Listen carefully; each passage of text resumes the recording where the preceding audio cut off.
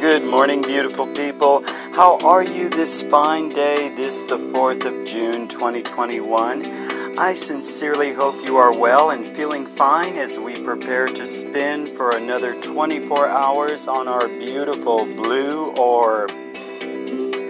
Welcome back to Soothing Vibes with Joe, a 2 to 3 minute segment of time devoted to you and only you, your dreams, hopes, goals and worries and concerns. Yes, indeed. The weather here in SoCal, hot, and more hot and dry. Unfortunately, we brace for a very serious bad drought this summer, one of the worst in recorded history. Whether that is just weather, W-E-A-T-H-E-R, or weather, W-H-E-T-H-E-R, it's the inevitable course of a systematic life cycle of the planet. I'm not qualified to comment. I will say that it is a time to pull together once again and make it through.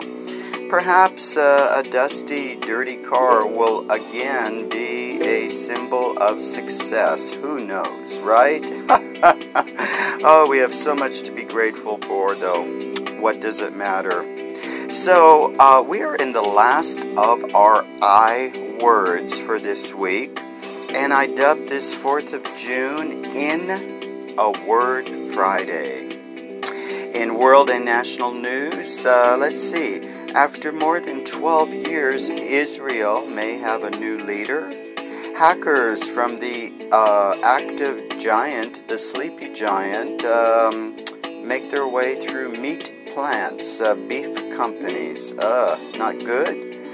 Vice President Kamala Harris, our lovely Vice President and symbol for women worldwide, winds her way to Mexico on some diplomatic work. She never stops toiling, that lady. And will the mayor of Los Angeles have a new venue in India? I wonder. Our life, so much changes, but so much stays the same. No, we can't stop the planet from getting older. That's a given. Any more than we can alter the biological process of our own bodies. But one thing does not change, and that is the power of a word. Did you ever wonder about the life-changing word sorry? Combined with I'm, and you have I'm sorry, the result absolutely behemoth. Is life really intended for conflict and hate?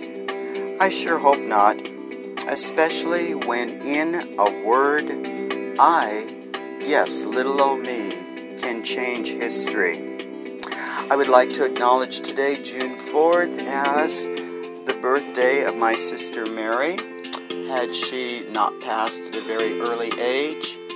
And I sincerely hope you have a fabulous life today. Love it, live it, own it. You know, folks, we only get one shot as we roll into 21.